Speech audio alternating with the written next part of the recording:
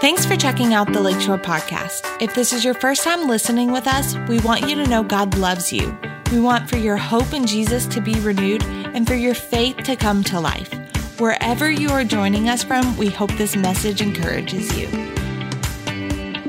This is my Bible. It is God's word written to me. I am who it says I am. I can do what it says I can do. I can have what it says I can have. So I receive it as truth for my life today and open my heart to hear God speak a word and fill me with the Holy Spirit so that my life will be changed forever. In Jesus' name, amen. What do you think about when you think about the word Father? Now, I'm talking to everybody in the room right now. I'm talking to you that are watching via Facebook. Some of the things that I think about are words like originator, protector, provider. How about leader? How about encourager? You think a father should be an encourager? How about a fighter? Do you think a father should be a fighter? I think that there are a lot of characteristics that we can attribute to a father. And if we had a pen and paper, I bet you each of you could write down some, and we'd all be right. There's a lot of great characteristics and attributes that we can come up when we think about the word father. But one of the most important responsibilities a father carries is that of influencing his kids and influencing his family for God. And as we're getting started, I just want to share a fun video. I've got a fun video that I want us to watch. It's between a grandpa, his adult son, and then the adult son's child. And we're going to be reminded about the role that a father has when it comes to influencing his kids and beyond. Let's go ahead and watch the video just for a couple minutes. Hey, Dad. What was Grandpa like whenever you were my age? I don't know. He's like a dad.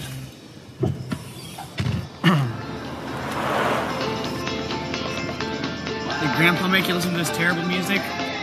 You mean, did he culture me? You bet he did.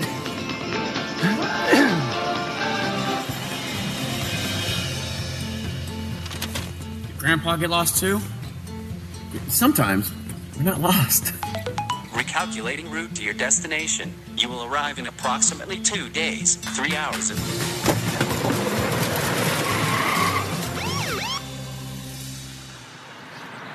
What's your license insurance? Did Grandpa have a lead foot too? Amen. Grandpa teach you to pray before every meal like that? Yeah. For every meal.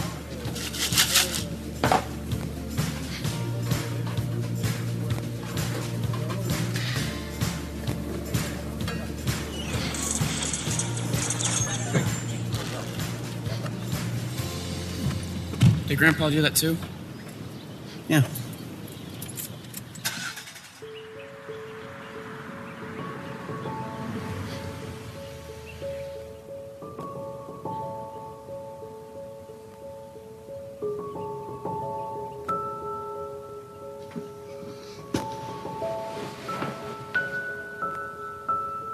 You really are a lot like him, aren't you?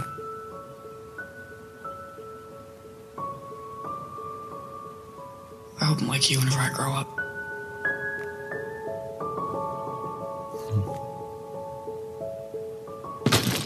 What's with all the lollygagging?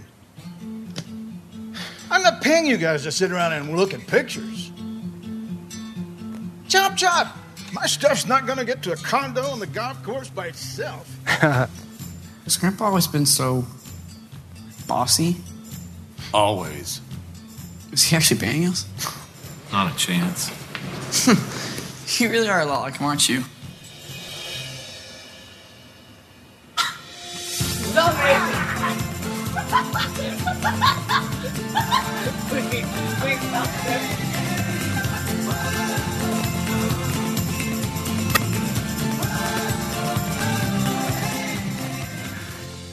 Did you hear what the son said? I don't know if you caught it, but I did. He said, I hope I'm like you when I grow up. And I think it's important, men, dads, that you catch what he was saying to his dad. He's saying, Dad, you're an influence in my life. And I think that we need to remember that.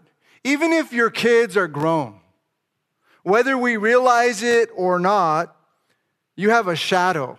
You have a legacy. Your life goes beyond you, and it reaches and it influences other people around you. And men, dads, you influence your kids, you influence your family, and you influence your church. And as a Christian man, God wants you to intentionally influence and help to shape others around you.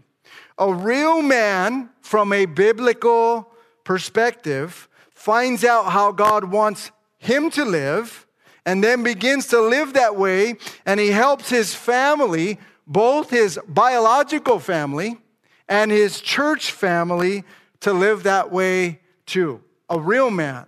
As a matter of fact, the title of our message today, Father's Day 2022, is Real Men. There's a subtitle, and it's simply this: influencing others for God. Will you say the subtitle with me? Come on, all of us. Influencing others for God. Listen to this. Men are meant to influence the world for God by living for God in the world. Listen to it again. Men are meant to influence the world for God by living for God in the world. Isn't that true?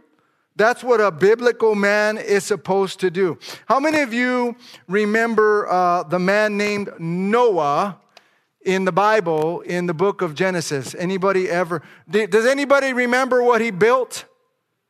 He built the ark. Listen to this. Listen to this. When God singled out Noah to help keep human history afloat, he was asking him to be obedient in a world where everyone was evil all the time. Listen to the scripture. It's not going to be on the screen. Just listen. The Lord saw that man's wickedness was widespread on the earth, and that every scheme his mind thought of was nothing but evil all the time. Sound familiar? Noah, however, found favor in the eyes of the Lord. Listen, Noah was a righteous man, blameless among his contemporaries. Noah walked with God.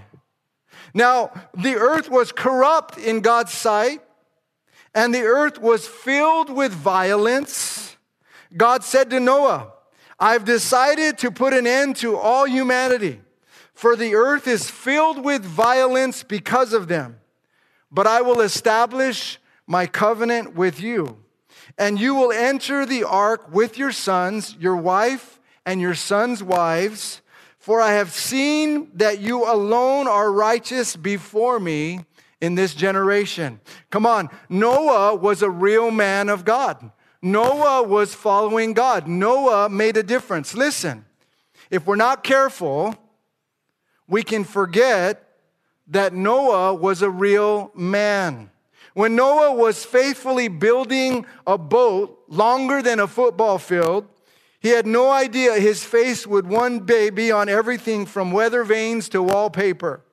Still, listen, he preached God's grace against impending doom for 120 years without a single person turning their ways, wiping his neighbor's spit from his face for insinuating they were one of the ones who needed help. Noah was an ordinary man, but he was a real man. Think about this. Today, these days of darkness are also days of opportunity, men. But what makes them days of opportunity is the power of light. A good idea, a good person, a man of God, to pierce and dispel the darkness. Our cultural crisis is at the same time a cultural opportunity. Jesus himself said, I am the light of the world, John 8:12. Amazingly, he also said, you are the light of the world. A city on a hill cannot be hidden, Matthew 5:14. Of course, our light is totally dependent on his. He is the true light that gives light to every man, John chapter 1, verse 9. As Christian men concerned about our culture, as we all should be, we must ask ourselves, how can I make the most of the opportunity that is before me to shine as Jesus would? How can I best treat the present crisis as an opportunity and focus my beam into the present darkness? This is what real men should be asking themselves. This is what God has asked us to do in the world. Listen to what the Apostle Paul said. I think you'll remember this. He said, imitate me because I imitate Christ. That was in 1 Corinthians 11:1. Jesus said this, listen, whatever the Father does, I do in like manner. That was in John 5:19. Then finally, to be super clear, the Apostle Paul put it this way. He said, therefore, be imitators of God as dear children. Imitators of God. We're supposed to learn to imitate God. Now, men, I want to talk to you specifically. Before you think, I can't live the way God wants me to live. I couldn't possibly be an imitator of God. Listen, those are all natural feelings and we have them. But let me just remind you of something from the Bible. The Bible says in 1 John chapter 3, verse 9, those who have been born into God's family do not make a practice of sinning. Why? Because God's life is in them. Listen to it again. Those that have been born of God and into the family of God don't practice sinning. In other words, they don't have a sinful lifestyle. They're not just living like the rest of the other men are living in the world who don't have a relationship with God. Why? Listen, because God's life is in them. So they can't keep on sinning because they're children of God. The New King James says, because they've been born of God. And when you look that up in the Greek, it's the Greek word sperma. S-P-E-R-M-A. You know biology? What is that saying? That's saying the very DNA, the divine essence of your heavenly Father has been deposited into you as a born-again, blood-bought, purchased possession, son of the Most High God. Now, your new supernatural nature is and has a propensity to live for God and not live like the rest of the world lives who don't know God. Can somebody say amen? So men, we can do this. It doesn't mean we're perfect. It doesn't mean we never fail. It doesn't mean we don't sin on occasion. But it does mean that I have the life of God in me. And because I do, I can live for God in a world that doesn't. What are some characteristics of a real man from God's perspective? From God's perspective. Now, we can't cover all of them, but I just want to uncover 3 of them. Look with me at 2 Timothy chapter 2, verses 1 and 2. Now, some of you know this, but just be reminded, 2 Timothy is a letter written by the Apostle Paul. And he's writing it from a prison cell, knowing that his time is short, knowing that his death is imminent, knowing that he would be executed because he was a witness and a powerhouse for God. So he's writing to his son in the faith, Timothy, and because he knows his death is imminent, he's writing some of the most important, heartfelt, weighty things that this spiritual father could pass on to his son because he's concerned about the church, he's concerned about men, he's concerned about families after he's gone.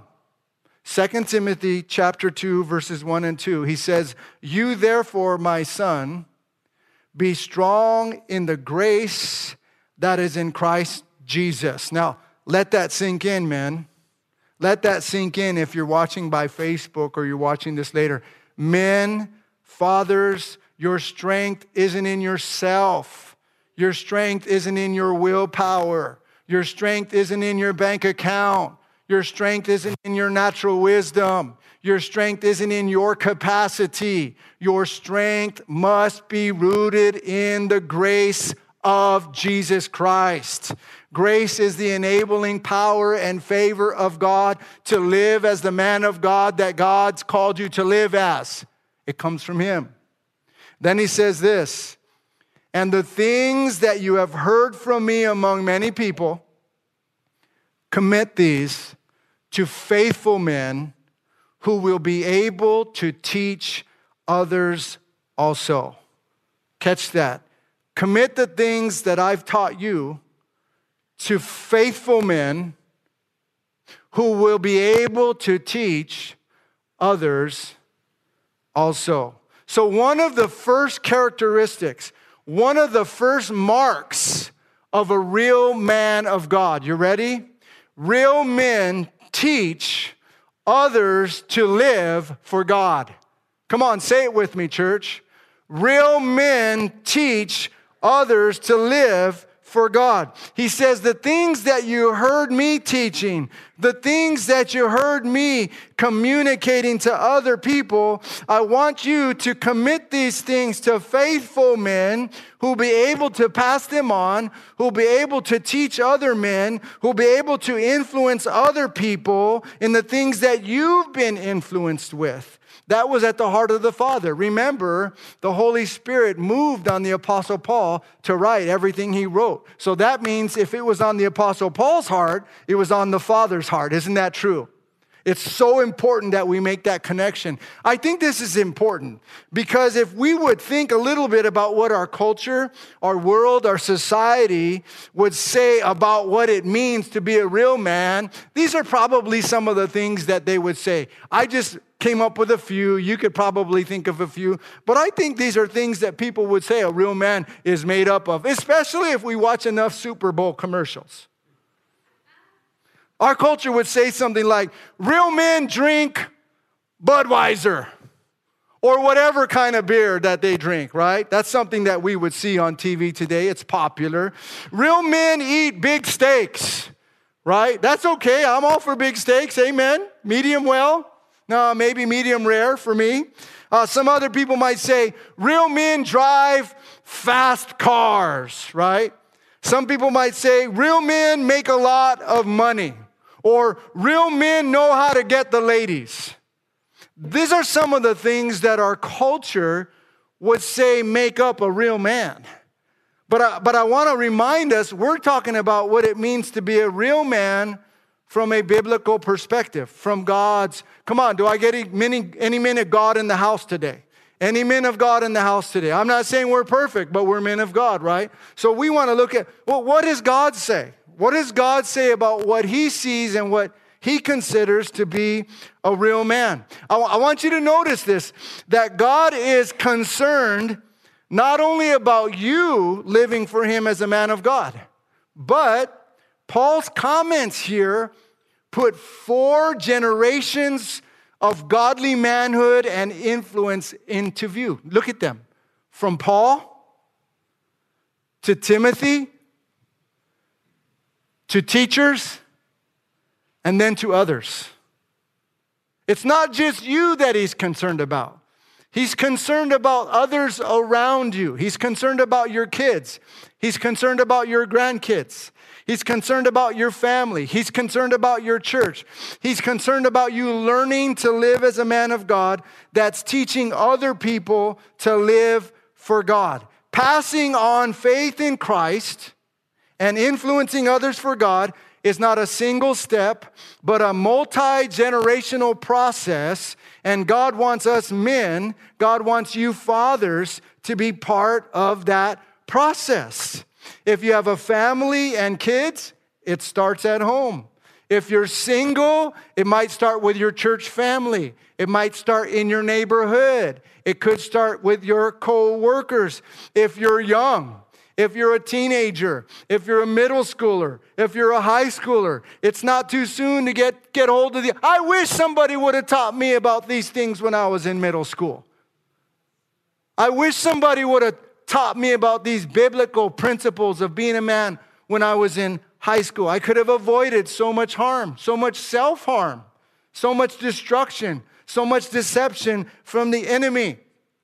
So you're not too young, middle schoolers and high schoolers. You're not too young to understand that if you're going to follow God, one of the very first marks of a man of God, a real man of God, is you're learning to teach others to live for God. How many of you have heard of Theodore Roosevelt? Come on, anybody? Theodore Roosevelt was the 26th president of the United States of America. And when he attended Harvard University, he taught Sunday school for a time at Christ Church until he was abruptly dismissed. A boy showed up one Sunday to his Sunday school class with a black eye. And the boy admitted he had been fighting, and on Sunday too. The boy told the future president that a bigger boy had been pinching his little sister, and so he fought him. And Theodore Roosevelt told him that he had done perfectly right, and he gave him $1. And the head leader of the Sunday school ministry thought this was a bit much, and so he dismissed their exuberant Sunday school teacher, Theodore Roosevelt. What's that about? Well, I think it's about the fact that every little boy has a fighter in him, and God put it there to be used in the right way, to be aimed in the right direction, to be used at the appropriate time. Look at 2 Timothy chapter 2, verse 3 and 4. Look at it with me. Paul's writing still. He says, "You therefore must endure hardship as a good soldier of Jesus Christ.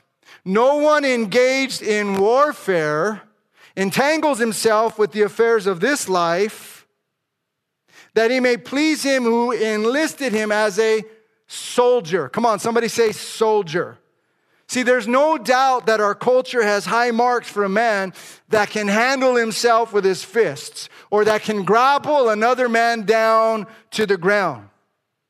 But what does God say about fighting? See, this is another characteristic of a real man. Mark this down in your hearts. Real men fight spiritually for their families. Come on, say it with me. Real men fight spiritually for their families. In writing this, Paul didn't have physical violence in mind, but rather the attitude of a well-trained soldier and one who knew how to fight spiritually. Men, you gotta know, husbands, dads, you gotta know that your family and our churches are in a war. Think about some of the headlines and some of the cultural battles that are taking place right now. I'm not being condemning. I'm just being truthful. There's a huge push to an unhealthy place for inclusion and gender identity. That's an attack against the family the way God intended it to be. That's an attack against the church. There's watered down Bible teachings in our society. I had posted something on Facebook a couple weeks ago, and it wasn't even words from me, but words that I appreciated from another pastor. And somebody had written into the pastor, and he said, "Pastor, is it okay for a Christian man and a Christian woman to live together before getting married?" I think that's an appropriate subject to handle in church. I don't think it's off limits. I don't think we need to be condemning. I think we need to be loving, and we need to be truthful, right? We need to do that. And so I posted that, and I thought his words were encouraging and inspiring, and he kind of put it in a nutshell from what God says. And then there was a man in the community who saw my post who obviously might have had a different perspective. And I asked, do you think that this is applicable for today? Do you think men and women who are Christians should be married before living together? And he responded, "That's a dumb question. I think we have freedom, and we should be able to live together if we want to. By the way, I'm a Christian." His words, not mine. And so I just thought that was interesting. I'm not going to get in a war over that with him, but I just thought it's interesting that there are some Christian circles that are very liberal and that believe outside of the text of the scriptures. And if we're not careful, we'll fall as victims to the deception in the world. That's an attack on the family. Not only that, but if we're just being honest, there's rampant divorces in our culture. Christian divorces in our culture. There's widespread chaos and killing in schools, in malls, in churches, in neighborhoods. That's an attack on the family. There's widespread chaos happening in our world. And if we don't understand our place as men who know how to fight spiritually for our families can fall prey if we're not careful. The word warfare in this scripture, according to Vine's Bible Dictionary, is defined this way: to make a military expedition, to lead soldiers to war or to battle, to be a soldier or to fight. As men, God wants for us to learn when to fight, how to fight, and what to fight for when it comes to our families and our churches. Amen? 2 Corinthians 10:3-5. I'll just read it quickly. For though we walk in the flesh, we do not war according to the flesh. Listen, for the weapons of our warfare, they're not natural, they're not human, they're not fleshly, they're not carnal, but they're mighty in God for pulling down strongholds, casting down arguments, and every high thing that exalts itself against the knowledge of God, bringing every thought into captivity, into the obedience of Christ. Paul was being attacked, and you're going to be attacked as a father, as a man. Your families, our churches will be attacked. And we have to understand that we have been given by God mighty weapons, spiritual weapons to do battle in the spiritual realm. We got to understand that our secular culture is pressing and trying to infringe upon how you should live and how you should raise your kids and lead your family and influence our churches. There is a war. It might not be with guns every day.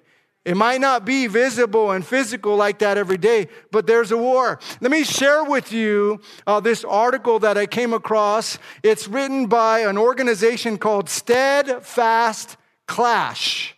It's a conservative news outlet, and their mission is to give their honest opinion about what's happening in our nation and sometimes around the world while maintaining as much relevant information as possible. Steadfast Clash. And on May 15th, 2021, this was the article. Outraged parents in Bellingham, Washington are standing up to the school district president. When their first graders were read a book about transgenderism by their teacher, Jennifer Miller, the school board dismissed their concerns. Jennifer Miller, a first grade teacher in Bellingham School District, subjected her 6- and 7-year-old students to the book I Am Jazz, a book that details a 2-year-old biological male beginning his transition to a female with the support of his parents. Did you read this book to first graders today? One outraged parent asked in an email to the teacher, showing a screenshot of the book, I Am Jazz. Yes, I did read this book, Miller replied. As a district, we're working hard to support all members of our school community and promote inclusion through understanding and compassion. And the parents have further learned that this and other books for children are in the school's library. And the parents do not want transgender education in the classroom. And as the facts continue to unfold, this story has sparked even more criticism and controversy in this Washington school district and many other school districts across the country. Wow. Men, fathers, we're at war. That's an attack on the family. Hear my heart as a pastor. I'm not condemning people. I love people. But I agree with these parents. They shouldn't be teaching first and second graders about transgenderism and brainwashing them without their parents being involved or with their parents being involved. They're just too young to be introduced to that kind of stuff. That's happening today more and more across our country. There's a war. There's a war against families, and there's a war against churches. What weapons had God given us as men? What weapons do we have to fight? His word is a weapon. Can somebody say amen? The scriptures are a weapon. Read your Bible. Prayer is a weapon. Pray for your family. The church is God's army. It's the very expression of Christ in the earth. Get involved, men. Find your place. So many of you have. But this is a way that we can support the kingdom of God by doing our part and moving things forward with Christ. This is real. This is happening. And some of the roles and responsibilities that you have as dads and men have to do with learning how to fight spiritually. Let's continue. What's our final characteristic of a real man from God's perspective? 2 Timothy 2:5. We're still in 2 Timothy. He says this, and also if anyone competes in athletics, he's not crowned unless he competes according to the rules. Here's the third point I want to make. Real men train spiritually so they can obtain the prize. So they can obtain the prize. What's Paul talking about here? The verse transitions from an imagery of a soldier to that of an athlete. Athletes, both as amateurs and professionals, existed even prior to the New Testament times. Athletics was especially popular in ancient Grecian Olympics.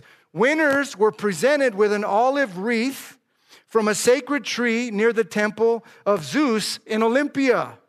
An athlete who broke the rules of competition could not and would not be crowned. In ancient times, just as training and competition was taking place, they had to swear before a statue of Zeus that they adhered to all the rules of training for 10 months prior to the event. And similarly, think about it, today's elite athletes, they devote their entire lives to training and competition. Yet athletes can be disqualified by breaking one major rule and even have prior medals, ribbons, awards, or trophies taken away. How does this apply? Listen, the Christian man is to likewise train to follow God's truth in daily life to successfully be awarded in heaven. This isn't a matter of salvation. You're saved if you have Christ, but this is a matter of heavenly rewards. Think about what the Apostle Paul wrote in 1 Corinthians 9:24 through 27 in the Bible. Listen to this. He said, do you not know that those who run in a race all run, but one receives the prize? Run in such a way that you may obtain it. Now, he's not pitting Christian men he's not pitting Christian men against other men. You're not competing against other men. He's trying to emphasize the fact, run the race in such a way that you're the only one who's going to get the prize.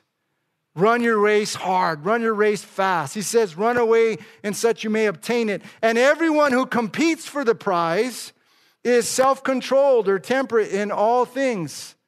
Now they do it, referring to natural athletes. Now they do it to obtain a perishable crown, one that's going to fade, one that's going to deteriorate, one that's not going to last forever. But he says this, but we Christian men, we men of God, we do it for an imperishable crown. There's a crown that's laid up for you in heaven. A crown that's got your name on it. A crown that will last for all eternity. A crown that you'll be awarded with when you hear him say, well done, my good and faithful servant. So he says this, therefore I run like this, not with uncertainty.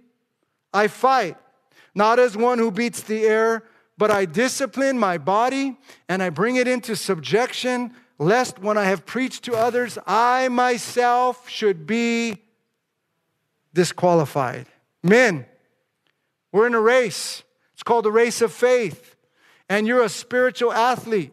So you should learn how to spiritually train yourself in such a way that when you cross the finish line, you step into your final place in heaven, you receive the crown. You receive the prize. God has something set aside for you. So dads, men, what are we reminded of today?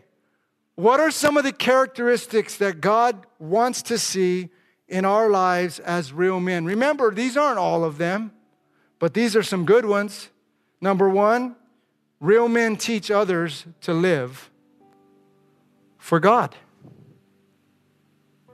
Number two, real men fight spiritually for their families. And number three, real men train spiritually so that they can receive the prize. You know what would be a good starting point? Take this coin this week, men. Women, you're not excluded. You can do this if you want to. But take this coin and get alone with God and put this scripture in your heart. Memorize it so that you'll always be reminded that part of being a real man of God is teaching others to live for God. That doesn't mean you have to know the Bible inside and out. It just means that you're willing to allow the Spirit of Christ to live through you and to influence, to encourage, to strengthen, to shape other men around you. Your kids, they need to see a godly man leading and taking the spiritual leadership of his home, if that's applicable. Men, if you're single or if you don't have any kids in the home anymore, or you don't have any biological children, you're not off the hook.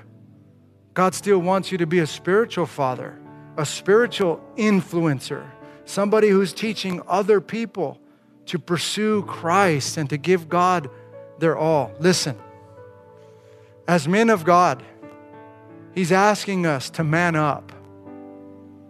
Our world needs real men of God to be a light in a dark place. Isn't that true? Amen. Have you been blessed by the word today? Let's stand to our feet and let's pray. Father, we thank you for the word of God today. We thank you for the truth of the scriptures today. Father, I thank you for every father under the sound of my voice, whether it's in person or by video. I pray for them. I speak grace and strength and blessing through Jesus Christ over them. Father, I pray that you would empower them to live as the man of God that you've called them to be. I pray that you would empower them to influence their children, to influence their wives, to influence their co-workers. Father, I pray that the light of the Lord Jesus Christ would shine powerfully on them and powerfully through them. Lord God, as they do that, God, I thank you that you're going to enable them to find other faithful men around them who will be able to teach others also, so that as biological families and as a church family, we're all growing and knowing Jesus Christ together, becoming everything that you've called us to be. We thank you for doing this, Father. We love you and we honor you. In Jesus' name, everybody said, amen and amen. Thanks again for listening. To hear more messages like this one, make sure to subscribe and check out our podcast channel for more messages. If you like what you're hearing, share it with your friends. For more content from Lakeshore and information on services, check us out at lakeshorecf.com.